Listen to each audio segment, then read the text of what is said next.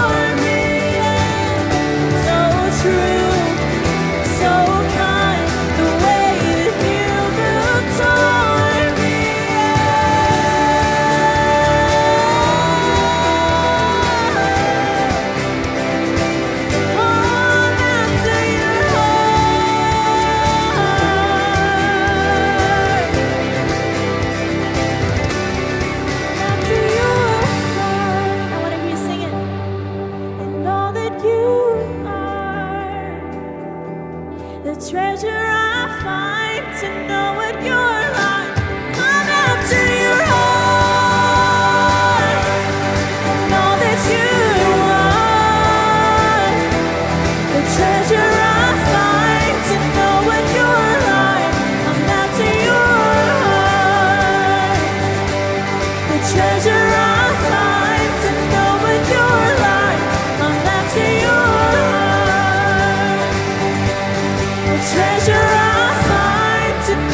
you're like, I'm after your heart.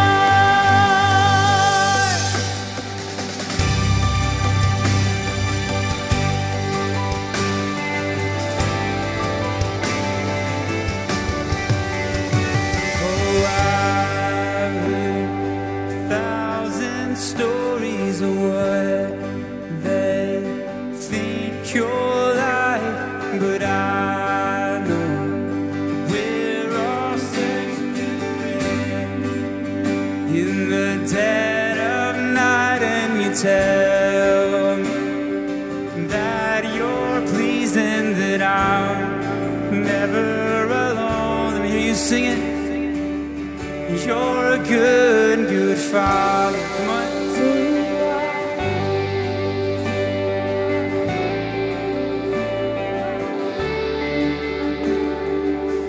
That's it.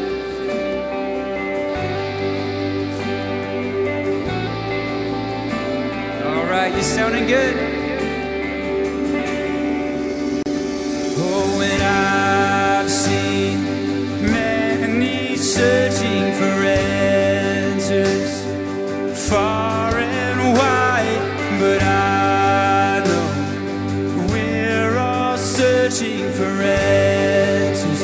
Only you provide, 'cause you know just what we need before we say a word. You're a good, good Father.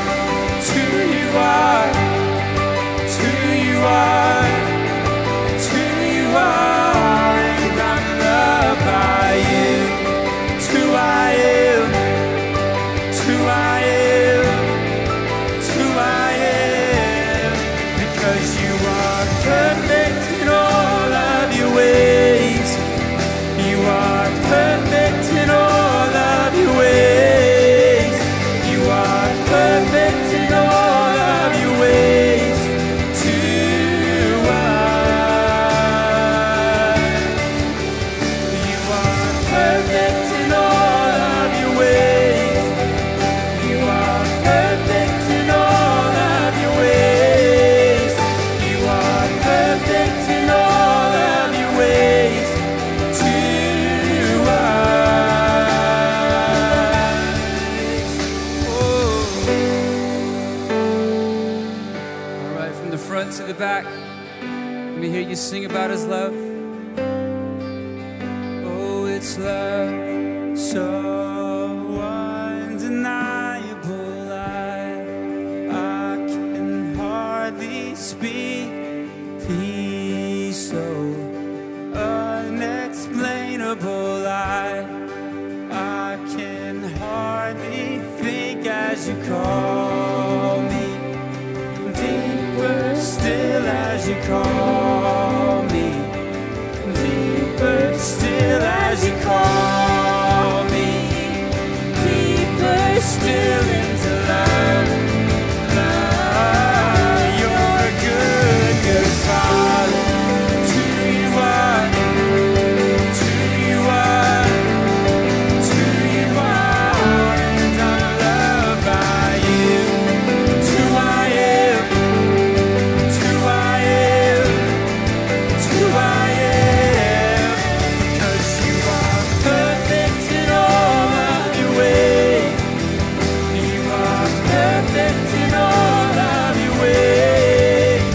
You are perfect in all of your ways to us.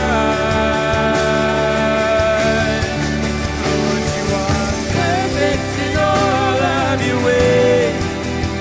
You are perfect in all of your ways. You are perfect in all of your ways to us.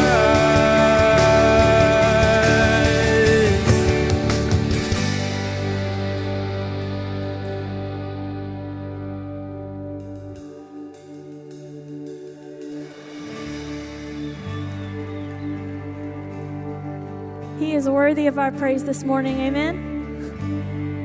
So let's sing about it. Rumors of the Son of Man, stories of a Savior, holiness with human hands, treasures for the traitor. No ears heard, no ears heard, no eyes seen. The image of the Father, until heaven came to live with me. A lift it up. You are worthy. You are worthy of your name. You are worthy. Come on, every voice. You are worthy of your name. Sing it out. My Jesus. It's my favorite verse. You did not speak, you made no sound. You died for your accusers, that's us. And as your blood fell to the ground, you redefined my future. Here we go. And on the day that you arose, the darkness ran for cover. For the King of Kings has claimed his throne from now until forever. You are worthy. You are worthy of your name. Yes, you are worthy. And you are worthy of your name. Sing his name, my Jesus. You're worthy of every name and of everything. You're my author, my maker, my ransom, my savior, my refuge, my hiding place. And you're my helper, my healer, my blessed redeemer, my answer, my saving grace. He's our hope. And you're my hope in the shadows, my strength in the battle, my anchor for all my days. You are. And you stand by my side, and you stood in my place.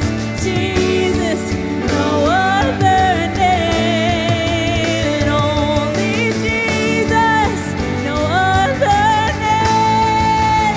You are worthy. Oh, and you are worthy of your name. You are worthy. And you are worthy of your name. You are worthy. Oh, you are worthy of your name. Yes, you are worthy. And you are worthy of your name, my Jesus.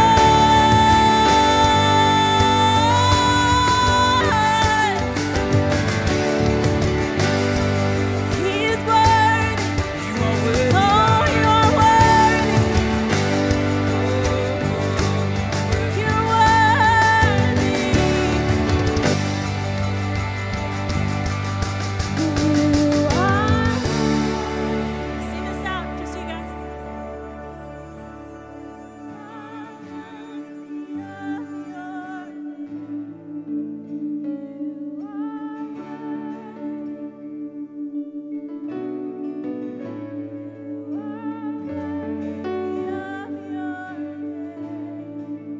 You are worthy.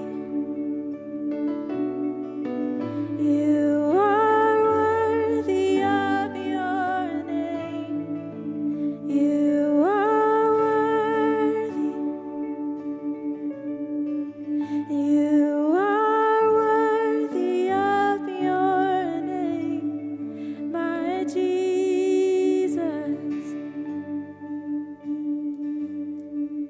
This morning, I don't know if you've caught on or not. The this morning, the reason that we're singing is because of who He is. Because He is a good, good Father. He is perfect in all of His ways. He is worthy of us singing this morning. He is worthy of us worshiping this morning. You know, there are days where we experience difficulty and we have no idea what tomorrow holds. But this morning, we don't sing to Him because we understand all of His ways. We sing to Him because we know that we can trust Him. Even in the middle of a valley, in the middle of difficult seasons,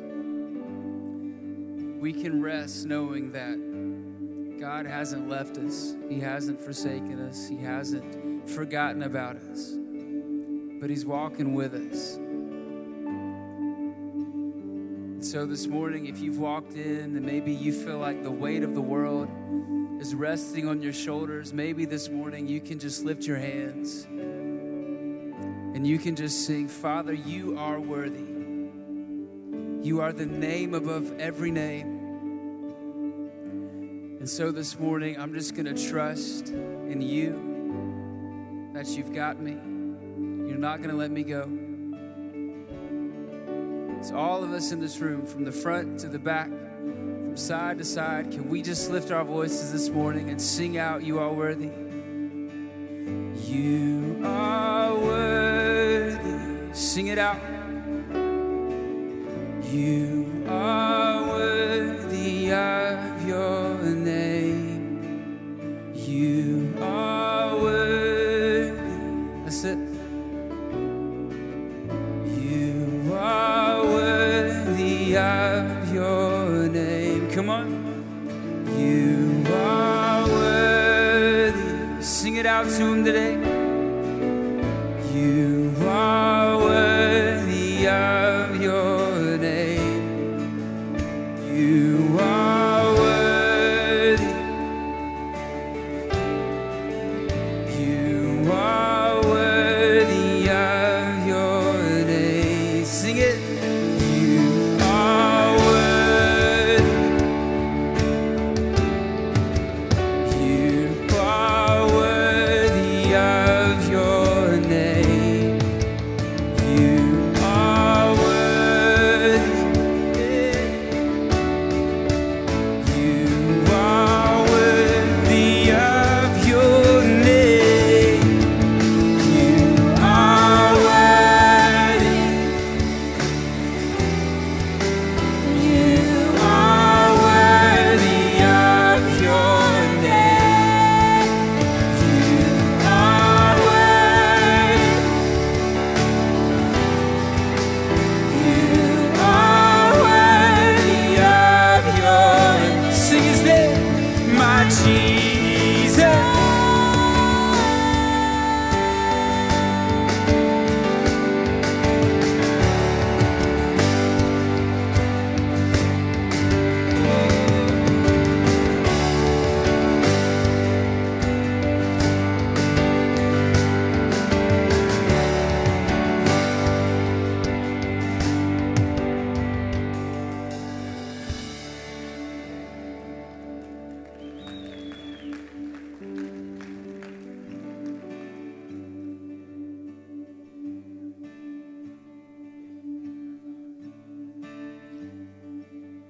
I want to look really quick at those lyrics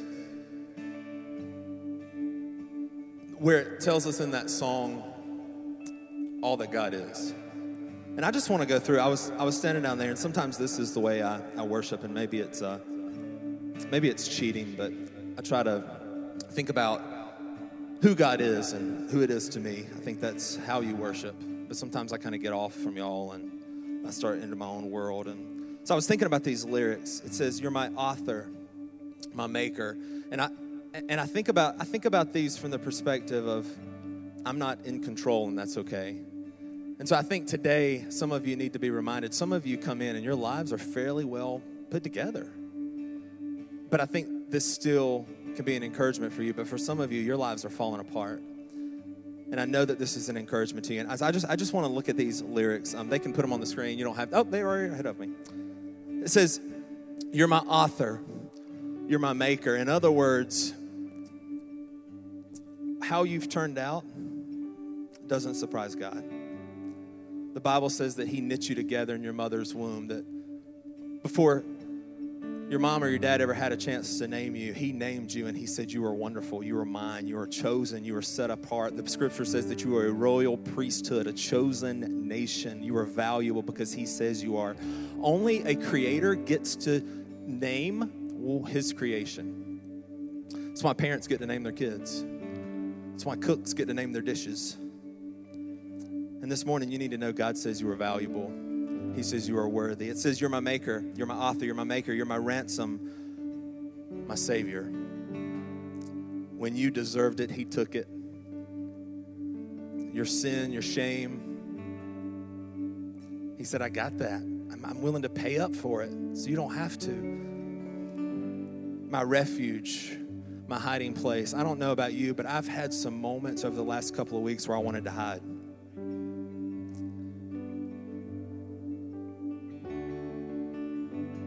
And I'm glad that there's nowhere that I can run and hide that he can't find me. He's my refuge. He's the only safe place. We see David in the Psalm constantly talk about God as his refuge, that he runs into him, that there's something special about when the storms of life rage around you, but you're in a refuge that you know can't be shaken. You're my helper, my healer. I want you to know he's healing you. You got a diagnosis, you got a report, you got a surgery. He's healing you. He is your healer. He doesn't always promise to heal our way, but he always promises to take care of us. He's your healer, my blessed Redeemer, my answer, my saving grace. He doesn't just save you from an eternity in hell, but he saves you from purposelessness. He saves you from a lack of peace. He says, come back. I'm your child. I'm your maker. He's worthy. He's the only one worthy. So if we could just go back and maybe into the dropout chorus of that part and just sing just for a moment, you are worthy. You are worthy.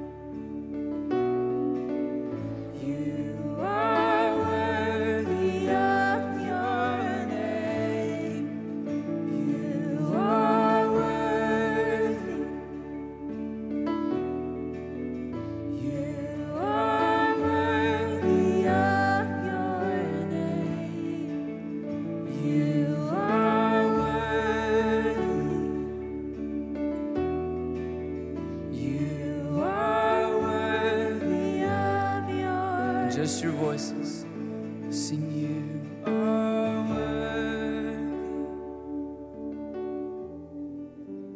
You are worthy of your. You are worthy.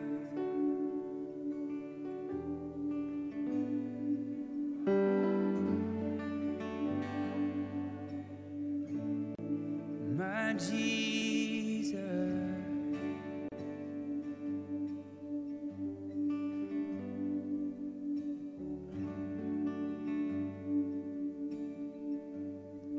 Lord, I thank you for this sweet time of worship and just kind of reflecting on who you are. God, I think sometimes we get so wrapped up in some of the things that you are that we forget, like just how amazing you are and how many, I don't even know how to explain it, God, but just listing all these things that you are, I think sometimes I just forget that you are everything and you're in everything and you control everything, and I just need to stop. So just help us to remember all the things that you are and that you are worthy of everything. God, we thank you so much. And we love you, and we just want to praise you this morning. Amen. You guys can take a seat. Good morning and welcome to Springwell Church. We are glad that you're here today. I don't know why I'm saying this, but I want to let you know that this morning, if you're coming into this place with lots of hurts and it's hard for you to raise your hands, it's hard for you to sing a song, I want you to know that you're loved and that we're not here to judge you. We're just glad that you made the decision to walk into these doors. And I want you to know that if you're struggling this morning, you're not alone. You're in a room full of people who are struggling too. And if at any point in this service you just need somebody to talk to, there's some folks that sit right down here who can talk to you anytime during the service, even right now while I'm talking. If you just need somebody to talk to, you can come on down. I'll be down here in just a minute. There's some folks on the front row that would be glad to talk to you. We've been praying that you'd be here today, and we're glad that you are. If today's your first or second time here, thanks for being with us. When you came in the door, you should have gotten a connection card. If you would, fill out that connection card. Bring it to the information desk before you leave. We have a gift that we want to give you to thank you for being here. Also, if you have a child with you this morning, we do have children's ministry for birth all the way up through 6th grade happening right now. Birth through 2 years old, or to my left, you're right, they're in the nursery area. All the other kids are in the other building. So if you have a child, you're going to want them to learn on their level. They're over there singing, dancing, having a good time. You're going to want your child over there. There's greeters in the lobby, and they can take you there and show you how to get checked in over there. This week, I was reading a story about a contractor in Cleveland, Ohio. He was working on a house, started tearing down the wall, and found $182,000 inside of the wall. And I get excited with my $5 in my pants pocket that I forgot was in there, right? $182,000 was found in the wall of this house. Apparently, it was put there during the Great Depression for some safekeeping. So everyone go home, tear your walls down. There could be stuff in there. Who knows? That's the moral. It was an unexpected gift to that contractor. Malachi chapter 3, this is the only time in Scripture that God says, test me and see if I'm real. Test me, give sacrificially and give generously, and then watch this, God says. I will give you something that you don't expect. See, here's the thing. There's some churches, there's some ministries, there's some people that teach that if we give, we're going to become rich. It doesn't say that. It says when you give sacrificially and when you give generously, God promises that you can test him and he will open the windows of blessing. What that means is that he'll take care of the rest. You just have to trust. See, this morning, if you come in with nothing, God wants you to still sacrificially give. Maybe there's more bills than money. Then if God is who he says he is, he says, give anyway. And I'll take care of the rest. Test me, he says, and see if I'm real. And if he is, he'll come through. If he's not, then it's all a lie. At Springwell, we try to make it as easy as possible for you to give. So you can give online at springwell.org. There's a kiosk in the lobby. You can give there. You can text any amount to the number that will be on the screen in just a second. Or you can give in the bucket as it passes by. If you've been here for a few weeks, you also know that this month we're collecting funds to help build a house for Miguel and Erica in Guatemala. Their house is literally deteriorating, falling apart. $14,500 builds them a new house, furnishes the house. We're currently at around $4,000, so we're about a third of the way there. We need you to give. You can give to the Easter offering by texting the word Easter in any amount to the number on the screen, or just place your gift in the Easter offering envelope. There's some of those at the information desk. Grab one there, and you can give that way. This morning, I'm asking you to give it a test. test and see if God is who he says he is. Let's pray together. God, this morning I thank you that your word says that you don't promise all good days and you don't promise wealth. You don't even promise that we're going to be healthy. But you promise if we sacrificially and generously give, that you're going to bless us.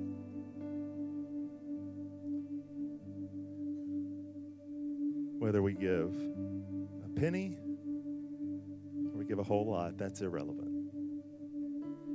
It's that we sacrificially give. Help us to do that today. In Jesus' name, amen. If you're on the left of the row, you can grab the black bucket, pass it to your right. Someone's going to be on the other side to get it in just a second.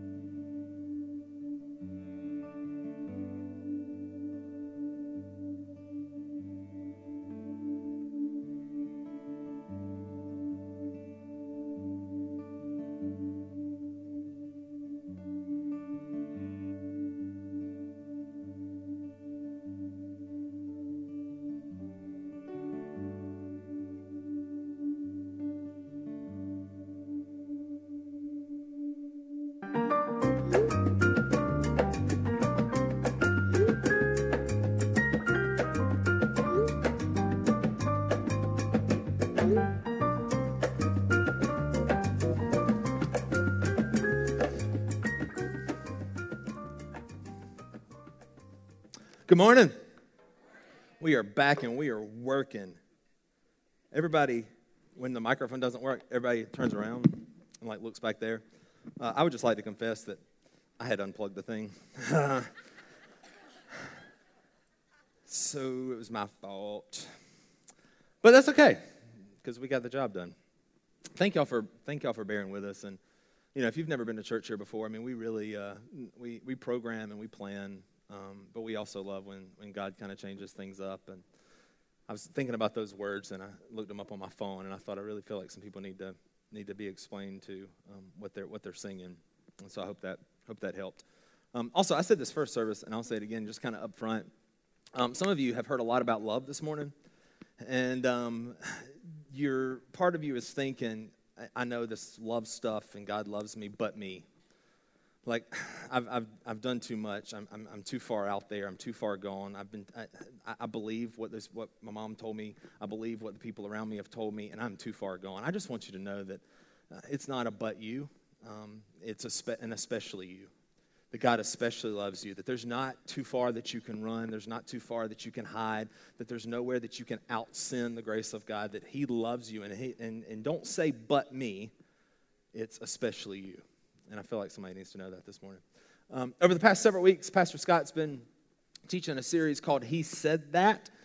And basically, we've been looking at some things that Jesus said that kind of upset the cultural norm of the time. Or maybe we just can't quite believe that He said it. Or maybe even today, it would upset the cultural norm. And so it's just one of those things where, wait, did Jesus really say that? Because Jesus was all love, but He was also all truth. And so Jesus kind of navigates His entire life this way of being all truthful, but also doing everything in love with an eye towards what God had sent Him to do.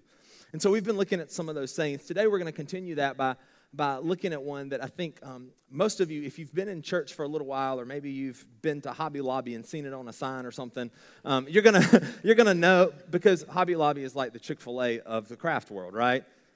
Saved chicken, saved craft supplies. Anyway, and so if you've been to Hobby Lobby, you might have seen this on a sign, but we're going to talk about the next one of those. But I want to kind of set it up like this. I want to take you back to the year 2009. How many of you remember where you were in 2009? How many of you don't want to remember where you were? I'm just kidding. Okay, the year's 2009. Melissa and I, my wife and I, let me clarify that otherwise this illustration is very awkward. Melissa and I have been not married, not very long, and God, in His infinite wisdom and humor, decided to send a boy that was from Greer, South Carolina, had spent the 4 years before that in Charleston, and a girl from Charleston that had spent her entire life in Charleston, South Carolina. He saw it in His infinite wisdom and humor to send us to our first church in a little town called Norway/Denmark, South Carolina. Does anybody know where it is? Okay, so this is just to kind of give you an idea of how secluded this is. Like if you go to the middle of nowhere and you hang a left on a dirt road, you get close, okay? So like we are literally in the middle of nowhere. Funny story, the first Saturday we are actually there, we're staying in a house that the church has provided, no bathroom door, by the way. Come home from your honeymoon and not have a bathroom door for the first year and a half. I'm just saying, y'all, you get to know each other pretty soon. And but anyway, and so we're living in this house. It's out in the woods, and so like the first Saturday we're in this house, all of these like pickup trucks start pulling up in the backyard. I have no idea what's going on, and so we had a sliding glass door, and so I open the curtain, I look out the sliding glass door, and I see these men, no joke, carrying shotguns, walking through our backyard. And then, like, I guess they can see that I'm looking out, and then one of them begins to approach the window. Now, you know me, I got my new bride in there. I got a BB gun in here, but I'm going to take you out. You know what I mean? And so I see him approaching the window, and of course, literally I remember the thought that ran through my mind was, I ain't got nothing to lose now. And so he comes to the window, he knocks on it, and he says, Johnny, who owned the house that was letting the church use it, to let us live there, Johnny told us we could park here. We're going coon hunting. I'm like, well, why didn't Johnny tell me? Anyway. That's not part of the illustration. And so we're out in the middle of nowhere. The first church we served in, I was a student/kids pastor. Now, it took me about approximately 30 days to figure out that I am not a student/kid pastor. I'm just going to go ahead and say that. Pastor Brian, Katie, kudos to you. I am not wired that way. It was not my thing. And the church we were in, if you've ever been a part of a traditional church, was one of those where like a few families held all the money. And they made all the calls, deacon board. Some of you know exactly what that means. But and apparently, like the young gun coming in, and I did some things that they didn't necessarily love, and so it kind of ruffled some feathers. And so we were having like a really, really tough time at our first church. I had preached that Sunday morning. We'd had a business meeting, and if you've never been in a business meeting at a traditional church, it's kind of like everybody stands up, shouts what they wanted, and then we vote on it. Okay? Although less civilized. Okay, and so we had one that morning. So we leave church, we're on our way home, and Melissa and I began to talk about where we're going for lunch. Okay, that's where the argument begins. How many of you married couples, your best arguments have been over where are we going to eat? Just go ahead. Seriously. And so finally, Melissa's, we're on our way home. Of course, it's like, where do you want to go eat? And things get heated a little bit along. And of course, the thing that I'm really upset about is what happened at the church in my morning. I'm not really upset about where to go eat. And so we disagree the whole way home. We pull up in the driveway, and she's like, well, let's just go home. I'm like, no, I don't want to go home. I had a rough morning. I want to go get some McDonald's. And so we pull up into the driveway. She's like, well, just drop me off. I'm like, fine. So I pull up through the dirt driveway, drop her off, turn around, leave, drive the 12 minutes to McDonald's, wait on my food, so y'all know how that could go. Come back the other 12 minutes, so like 30, 35 minutes later, I come into the driveway and I see something sitting on the porch. And I see her purse on the floor of the car we were driving, on the passenger side floor. For 35 minutes, Melissa had been sitting on that front porch in the cold. She was crying, but she was spitting mad. And I tell that story because we ended up arguing about something that had nothing to do with why I was really upset. And so, because of something that had nothing to do with it, I hurt her. I have a good story to tell later. But because of something that had nothing to do with something, it caused me to hurt someone else. I think that's something that happens a lot of time in our lives. Like, we make things about things they were never meant to be about. And so, like, we approach people, and they have certain characteristics, and because of our own insecurities, we approach them with some misunderstanding, and it's nothing. It doesn't have anything to do with them. It's about us. Or maybe we go into a relationship, and we go into a new relationship, and really what we're carrying is not it's nothing that they've done, but we're carrying some baggage from that past relationship. It's not even about them. It's not even about that. It's about something else. Or maybe even in our relationship with God, we've made it about some things that it's not really about. For some of you, you have been a believer for long enough now where that feeling that you had first, when you first accepted Christ and you said, you were worthy, I need you, I'm desperate without you, my life has fallen apart, my life is in shambles, I need your peace, I need your grace, I need your joy. Now it's become, I got to go to church today.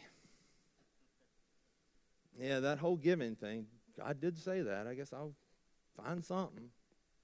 So we've made it about something it was never meant to be. For a few moments this morning, I want to talk from this subject. This is my title. It's not even about that. Look at the person beside you and say, it's not even about that. Or if you're from Blue Ridge, say, it ain't even about that. I'm just kidding. I love y'all. All right.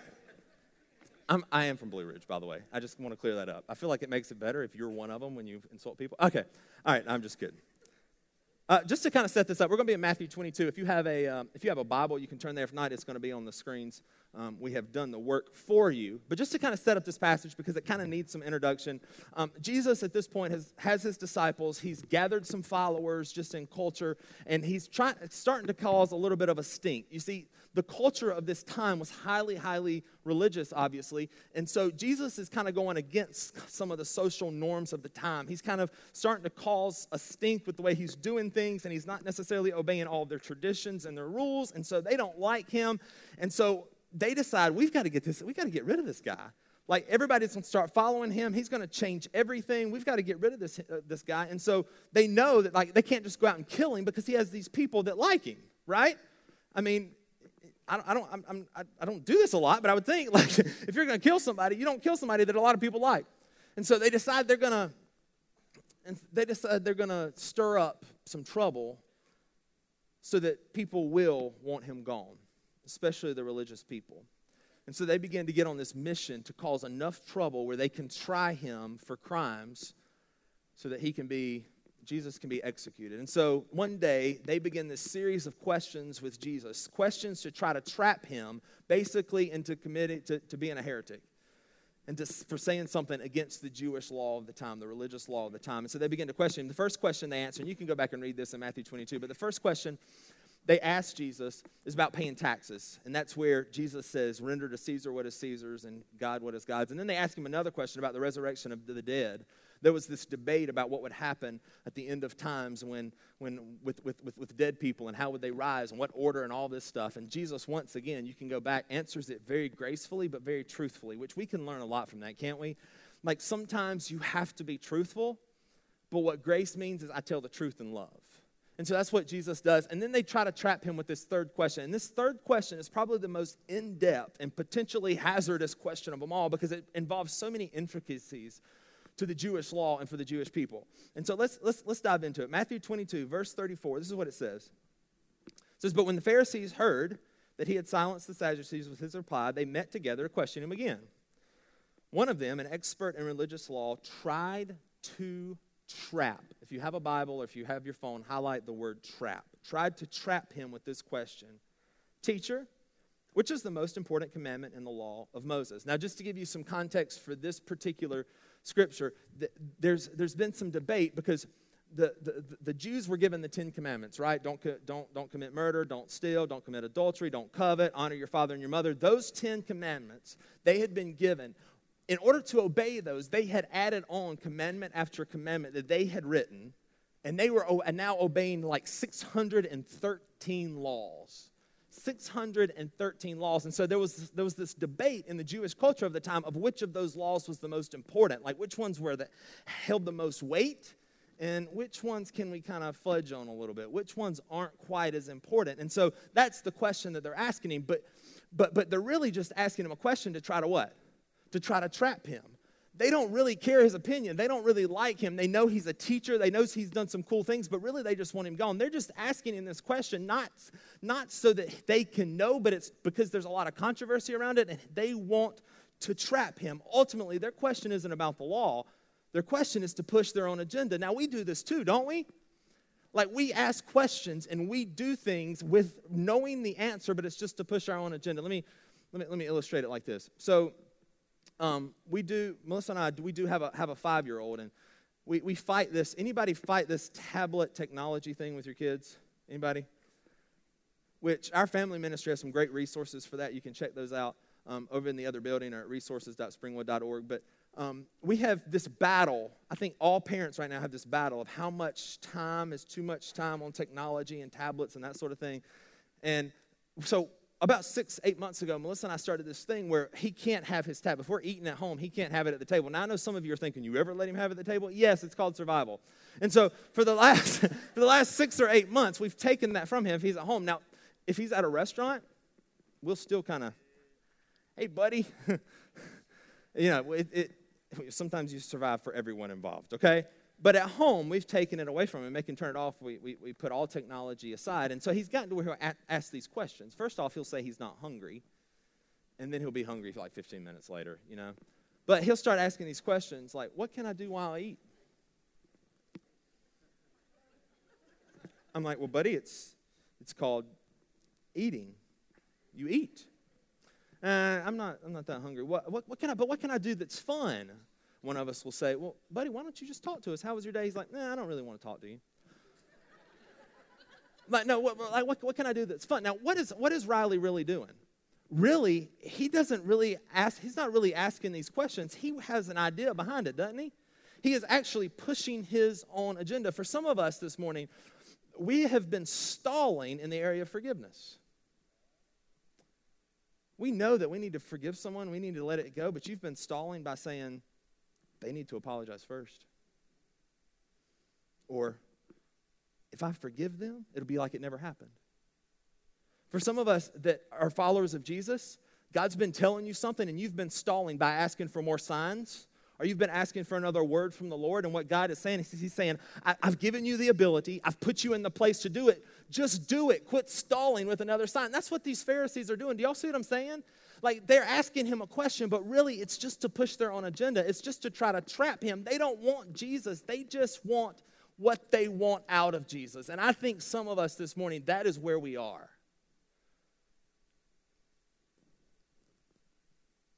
And so it's not even about the question they're asking. It's about what they want. How many times have you asked somebody for advice and they begin to give you advice and you don't really want to hear that advice? You want to hear what you want to hear. How many of you have prayed that prayer? God, should I do this? And you know that Scripture says you shouldn't. You don't want God's opinion. You're just trying to find confirmation and peace with what you've already decided. These Pharisees say, Jesus, what are the most important commandments? They're just trying to trap him. But see, they started out with good intentions, didn't they? So like they had 10 commandments. The reason that God had given them these 10 commandments in the book of Exodus was so that he could be close with his people again. God created people in perfection. Adam and Eve, they sinned. They broke the law. It separated God and man. And so God gives these 10 commandments to try to get relationship back. See, God has always been about love. He's always been about relationship from beginning to the end. God has always been about relationships. And so he gave them these 10 commandments, and they started out good. As a matter of fact, they started out with good intentions. Like they had these 10, and so remember the Sabbath, keep it holy. So they're like, okay, well, I messed up on that one. So what can I do so that I can remember the Sabbath? And so they added rule. Do y'all see what I'm saying? They added law on top of law, on top of law, on top of law to try to obey these 10. The thing is what started out with good intentions became the driving force. And so now these Pharisees are upset with Jesus because he's disobeyed the social and religious norms when he hasn't really done anything but love people, but because the wrong thing has become the main thing, they find themselves looking at the face of love and trying to kill him. What started out with good intentions. I read that out of these 613 laws the Jewish people had set up, 248 of them were positive. In other words, do this. 365 we're negative. Don't do this. Don't do that. Do you ever fall into the negativity trap? Some of you are right there right now, aren't you? You're looking at something that's coming tomorrow or this week or next month, and it's already over in your mind because you've fallen into the negativity trap. You've fallen into the trap of thinking it's more about what you can't do than what you can do. Or you've fallen into the trap of thinking that God is more out to get you than he is to bless you. And you've fallen into this negativity trap. That's what these people did. That's why they began to stack up all of these negative rules, because they fell into the negativity trap. And here's the deal. Negativity will cause you to lose focus every time. Doesn't it? A lot of you this morning, you're in a tough place, but you started with good intentions, but somehow negativity has zapped those good intentions from you. You started out, you wanted to lose some weight, you wanted to get healthy, but that desire has led to a bad place in your life. It's led to a negative place in your life. It's led to an unhealthy place in your life. Some of you, you started that relationship with that person like you just wanted someone to do life with. But now you find yourself doing things with them, and they've become your idol, and it's led to an unhealthy place through negativity. Good intentions, things that start good, can often lead to bad when we make the wrong thing the main thing. Jesus is saying it's not even about that. He's about to center them. Look at verse 37. So Jesus responds, Jesus replied, "You must love the Lord your God with all your heart, with all your soul, and with all your mind. This is the first and greatest commandment." And what Jesus is quoting here is he's quoting part of the Shema, which was a prayer that they would have prayed twice a day, and it's in Deuteronomy 6:5. And so in other words, what Jesus is saying is he's saying, I'm going to take you back to where this started because you've convoluted everything. You've made it about things that it's not really about. So I'm going to take you back to where this started. I'm going to remind you that the first greatest commandment is to love the Lord your God with all your heart, with all your soul, and with all your mind. He's trying to take them back where they started. He's trying to focus them from their distraction because they've been so distracted by the rules and the laws and the trying to do what they thought was best that they've been distracted from the one who knows best and from the one who set them up in the first place and says, I just want to love you. We live distracted lives, don't we? I would say that never before in our culture have we been more distracted. If you think about it, you can find whatever you want at the tip of your finger, can't you? For some of us, our distraction goes in flipping through Facebook when we should be doing something else. Or we have 10 minutes where we could stop and pray and talk, but instead we decide to compare ourselves to, they went on that vacation. She shouldn't have taken a picture in that. You know what I'm saying? Don't make out like you haven't thought that. Summer's coming. Y'all will be thinking that. But my point is we live these distracted lives. We're distracted by information. We're distracted by all of the things that we have to do. We're distracted by our finances. We're distracted to get Susie to ballet and Johnny to soccer practice. We're distracted by our grandkids. We're distracted by our friends. We get so distracted. And what Jesus is telling these Pharisees is he's saying, at the end of the day, it all comes back to love. It comes to loving God with all your heart, with all your soul, and with all your mind. And what Jesus is saying is he's setting up a parameter, and he's saying, if you will do this, if you will just do that, the rest of it will come into place. We make it so hard. We get distracted so easy. So we lose our peace.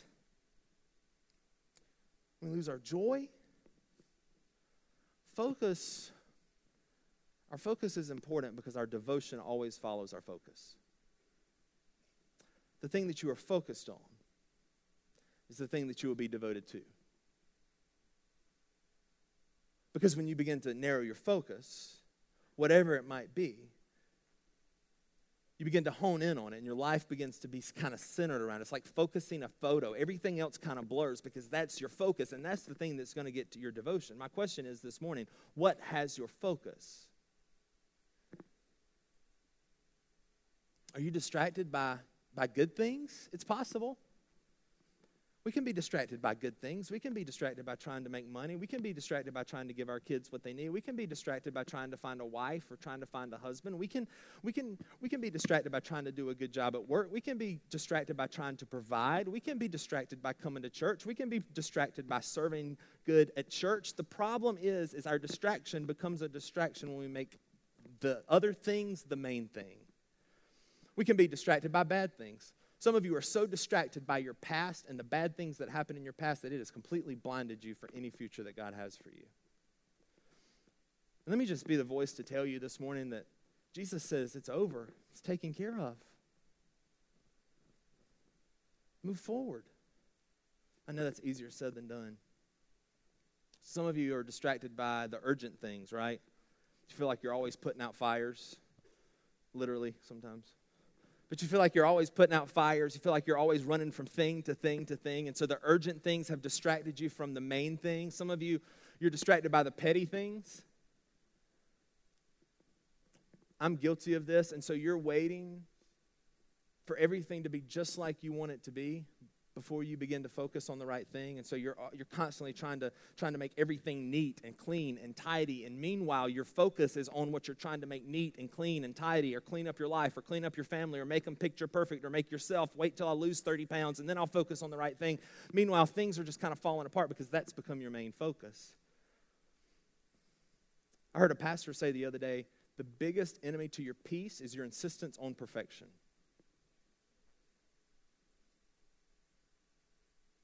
Guilty. Distractions. Jesus is saying, don't get distracted in any part of your life. Make the main thing the main thing. He's saying, love the Lord your God with all your heart, with all your soul, with all your mind. The heart would have been the core. The soul would have been the seat of the emotions. And then the mind is the might, the power. When our focus is love, our distractions are limited. Because when you look on the face of Jesus and how he loved you, how can anything distract you for too long from the grace of God, from the power, from the presence, from the purpose of God? But Jesus isn't done. Verse 39, a second is equally important. Love your neighbor as yourself. The entire law and all the demands of the prophets are based on these commandments. So he's quoting Leviticus 19:18. He's quoting another verse to say, make the main thing the main thing. It's not even about all that. It's not even about what you're asking me. It's not even about the laws. It's about love. How are you loving God, and how are you loving other people? And there's people in here, and you are much better at loving God than you are at loving his people. Right?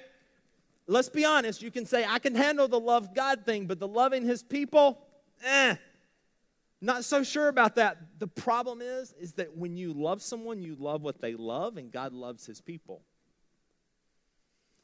So that's why Jesus is saying, let me sum it all up for you. Love God, love people. Here's a test before you react, okay? It's going to be mind-blowing, okay? Before you react to things this week with other people, here's the question to ask yourself. Am I doing this with love? Like, seriously, it sounds simple, right? But am I doing this with love? Before I have that hard conversation, and hard conversations do happen even if you love Jesus. Jesus had them. He's having one right now. Matthew 22. Am I having this hard conversation in love? In other words, am I having this hard conversation to beat up on someone, or am I having this hard conversation for the best interests of someone? When you parent, are you doing it in love? In other words, am I just mad at something else and I made it something it's not about, or am I parenting right now, trying to instill something in my child that's going to help them later? When you're with your spouse, with your husband, with your wife, are you doing it in love? Is the way that you react from something else? Are you bringing something to it, or are you trying to love that person through whatever they're facing? When you're at the store, when somebody comes if you work at the store, when somebody comes through your checkout line, when they start arguing about the price and they want to use that 20,000th coupon, are you going to react in love? When you're at school, and you see the kid over there that nobody wants to be with, or you have a chance to cheat on your test, are you going to act in love? How would it change our relationships if we just all started to react out of love? So, Jesus sums up the entire 600 plus laws in 2. It's really easy, listen to me, for some of you this is going to be really important. It's really easy to pollute the teachings of Jesus to keep score so we feel better about ourselves. Does that make sense?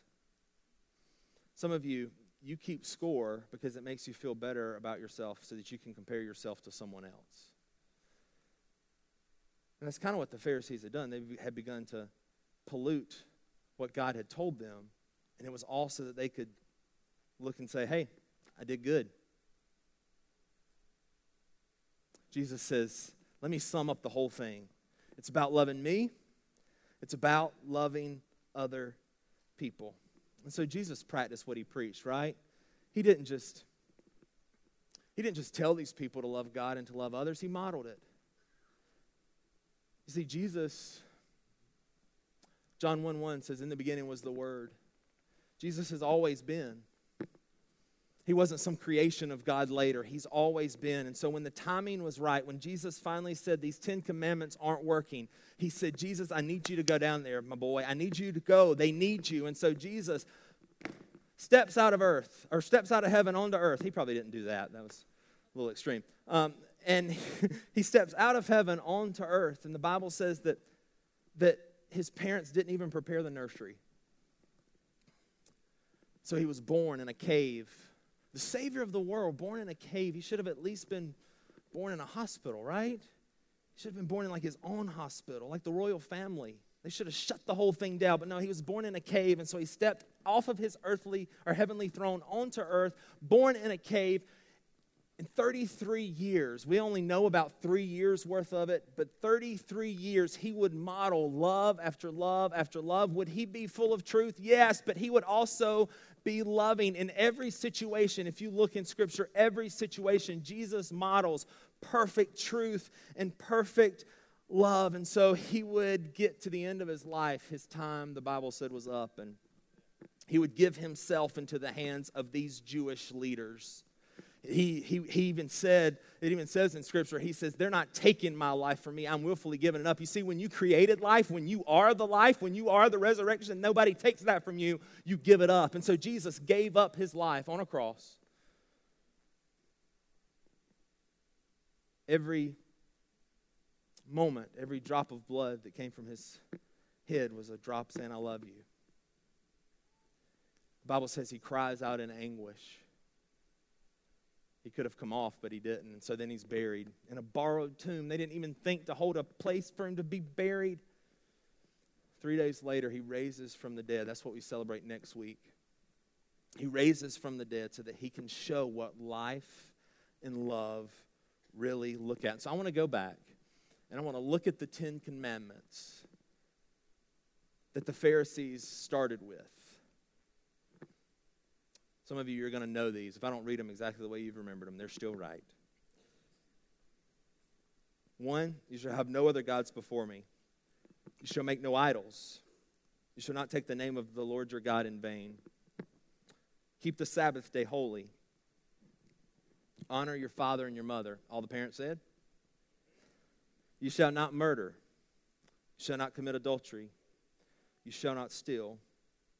You shall not bear false witness against your neighbor, and you shall not covet. What do those 10 commandments have in common?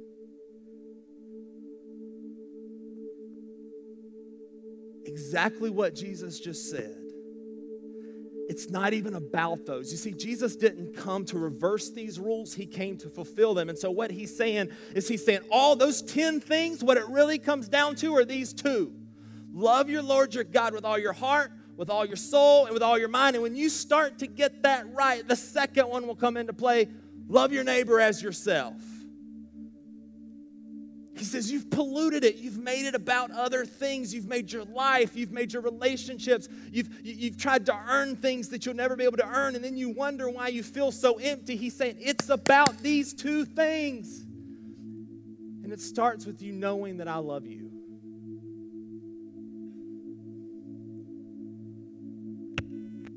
every head bowed and every eye closed, just for a moment.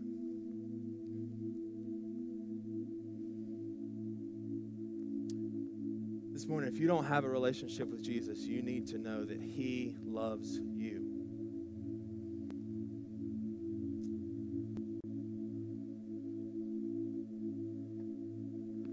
So as you sit there,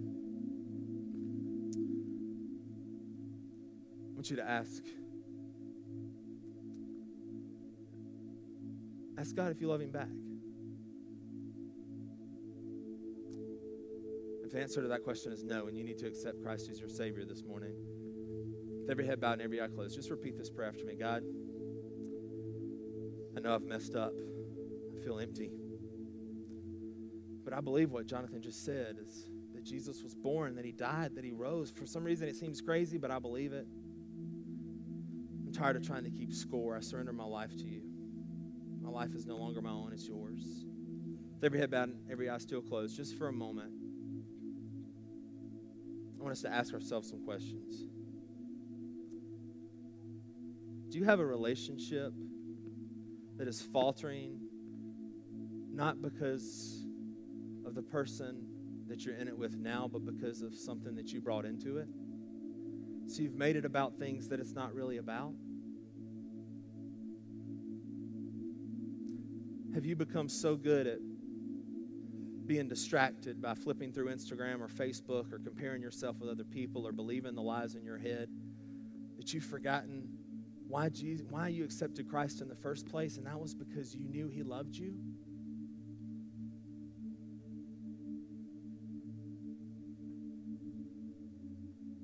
Do you even still know what it's all about?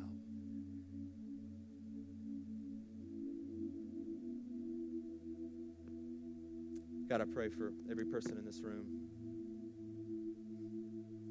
Lord, let your presence fall over these people right now. We know you're here, but God, may we feel your presence. God, remind them of your love. Remind them what it's all about. In Jesus' name, amen. Last Monday was our little guy's birthday. And Sunday night, we knew we weren't going to go out to eat or anything Monday night. But Sunday night, we said, buddy, where do you want to go? And because he's saved, he chose Chipotle. Holla. Anybody like Chipotle? Anybody? Okay. Thank you. Have y'all, who's eating at Chipotle? Okay, that makes me feel a little better. Okay. I'm just kidding. That doesn't make you saved if you like Chipotle. I just want to lay that out. But anyway, he chose Chipotle. He loves random for a kid, I know, but he loves Chipotle. And so, because I do too, which is part of the reason I asked him where he wanted to go, because then it makes me feel better. And we went to Chipotle. He gets there. It's busy. And so there's only a few seats left. And one of them are these high-top tables, stools. Have y'all seen these? That are attached to the actual table. So stools don't scoot out. And so it's a little hard for him to reach over. That was the only tables in there. And so we go through the line.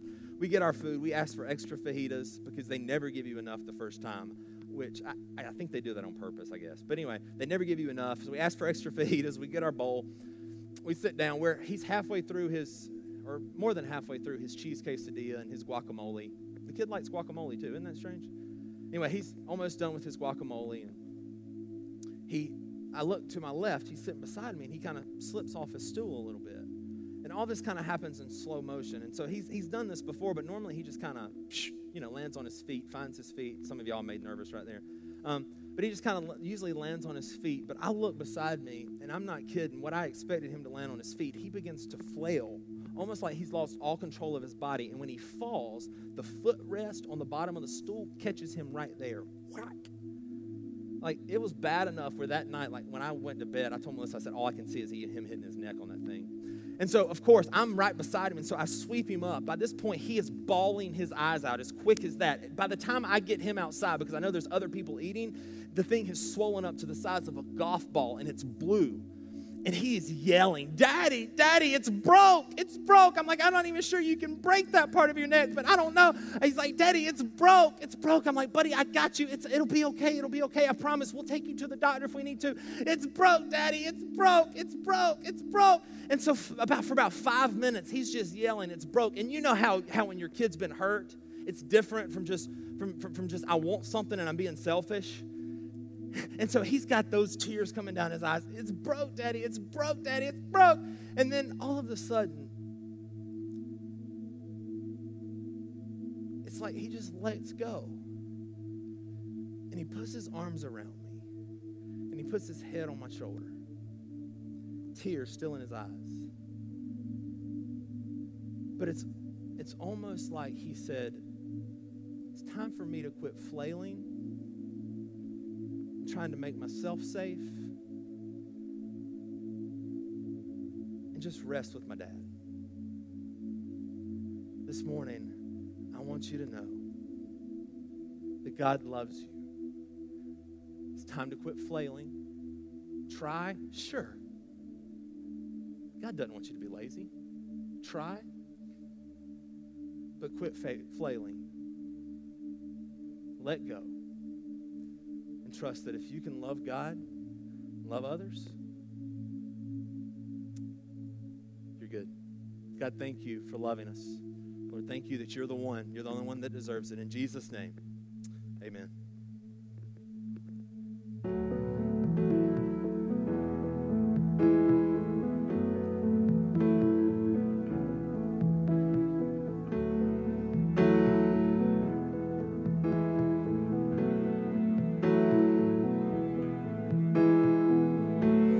Tasted the world, seen more than enough.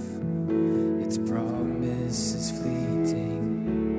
Of water and wine, I empty the cup and found myself wanting. But there is a well that never runs dry. The water of life, the blood of the vine. All I know is everything I have means nothing. Jesus, if you're not my one, everything I need right now, all I need is you right now.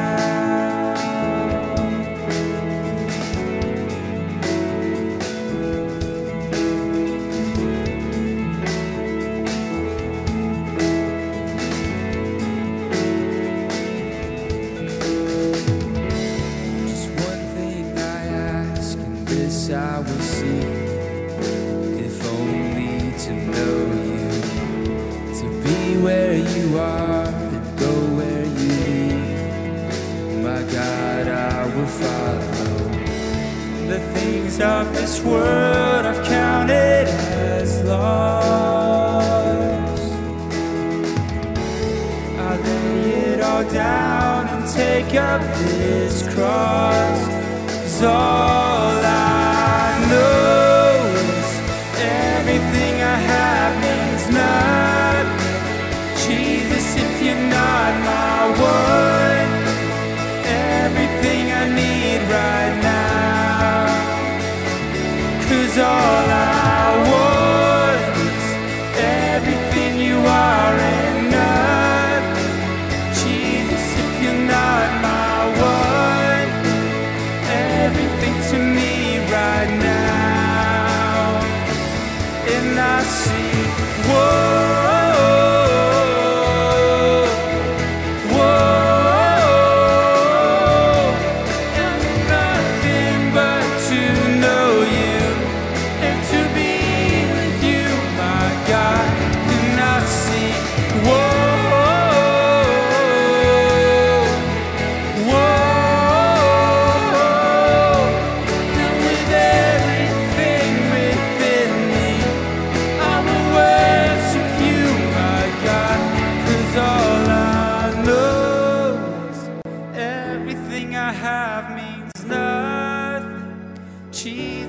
You're not my one thing, everything I need right now. All I need is you right now.